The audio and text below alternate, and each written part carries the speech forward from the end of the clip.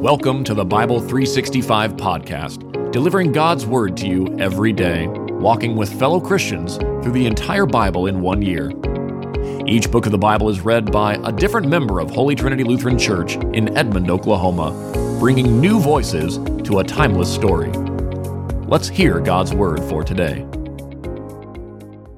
Psalm chapter 109. God of my praise, do not be silent, for wicked and deceitful mouths open against me. They speak against me with lying tongues. They surround me with hateful words and attack me without cause. In return for my love, they accuse me, but I continue to pray. They repay me evil for good and hatred for my love. Set a wicked person over him. Let an accuser stand at his right hand. When he is judged, let him be found guilty, and let his prayer be counted as sin. Let his days be few. Let another take over his position. Let his children be fatherless, and his wife a widow. Let his children wander as beggars, searching for food far from their demolished homes. Let a creditor seize all he has. Let strangers plunder what he has worked for. Let no one show him kindness, and let no one be gracious to his fatherless children. Let the line of his descendants be cut off. Let their name be blotted out in the next generation. Let the iniquity of his fathers be remembered before the Lord, and do not let his mother's sin be blotted out. Let their sins always remain before the Lord, and let him remove all memory of them from the earth. For he did not think to show kindness, but pursued the suffering, needy, and brokenhearted in order to put them to death. He loved cursing. Let it fall on him.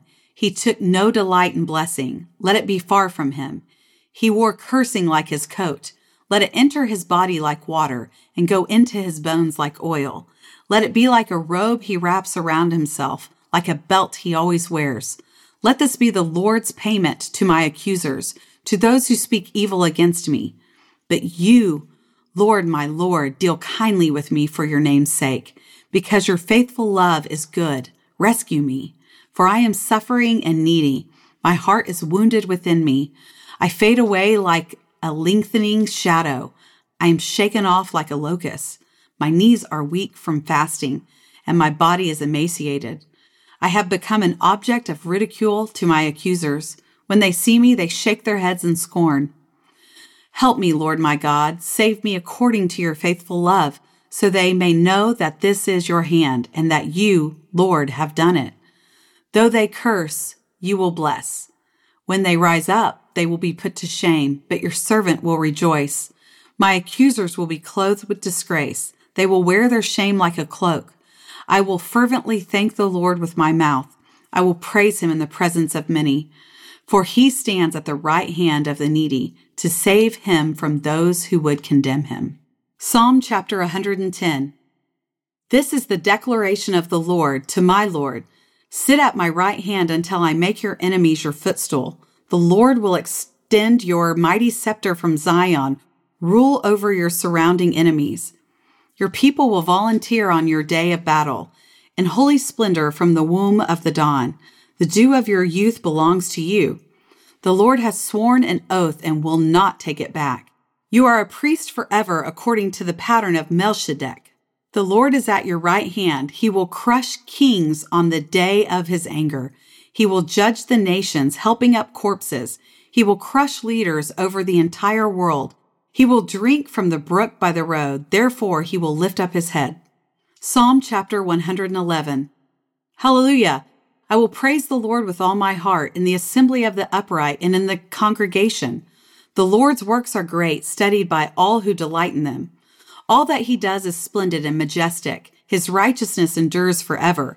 He has caused his wondrous works to be remembered. The Lord is gracious and compassionate. He has provided food for those who fear him. He remembers his covenant forever. He has shown his people the power of his works by giving them the inheritance of the nations. The works of his hands are truth and justice. All his instructions are trustworthy. They are established forever and ever, and acted in truth and in uprightness. He has sent redemption to his people. He has ordained his covenant forever. His name is holy and awe-inspiring. The fear of the Lord is the beginning of wisdom. All who follow his instructions have good insight. His praise endures forever. Psalm chapter 112. Hallelujah! Happy is the person who fears the Lord, taking great delight in his commands. His descendants will be powerful in the land. The generation of the upright will be blessed. Wealth and riches are in his house, and his righteousness endures forever. Light shines in the darkness for the upright. He is gracious, compassionate, and righteous. Good will come to the one who lends generously and conducts his business fairly. He will never be shaken. The righteous one will be remembered forever. He will not fear bad news. His heart is confident, trusting in the Lord. His heart is assured. He will not fear. In the end, he will look in triumph on his foes. He distributes freely to the poor. His righteousness endures forever. His horn will be exalted in honor. The wicked one will see it and be angry. He will gnash his teeth in despair. The desire of the wicked leads to ruin.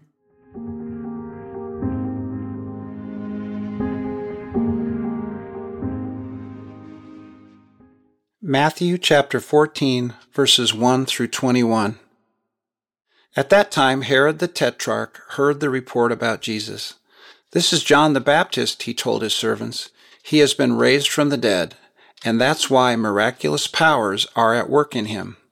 For Herod had arrested John, chained him, and put him in prison on account of Herodias, his brother Philip's wife, since John had been telling him, "It's not lawful for you to have her." Though Herod wanted to kill John, he feared the crowds since they regarded John as a prophet. When Herod's birthday celebration came, Herodias' daughter danced before them and pleased Herod. So he promised with an oath to give her whatever she asked. Prompted by her mother, she answered, "Give me John the Baptist's head here on a platter." Although the king regretted it, he commanded that it be granted because of his oaths and his guests. So he sent orders and had John beheaded in the prison. His head was brought on a platter and given to the girl, who carried it to her mother.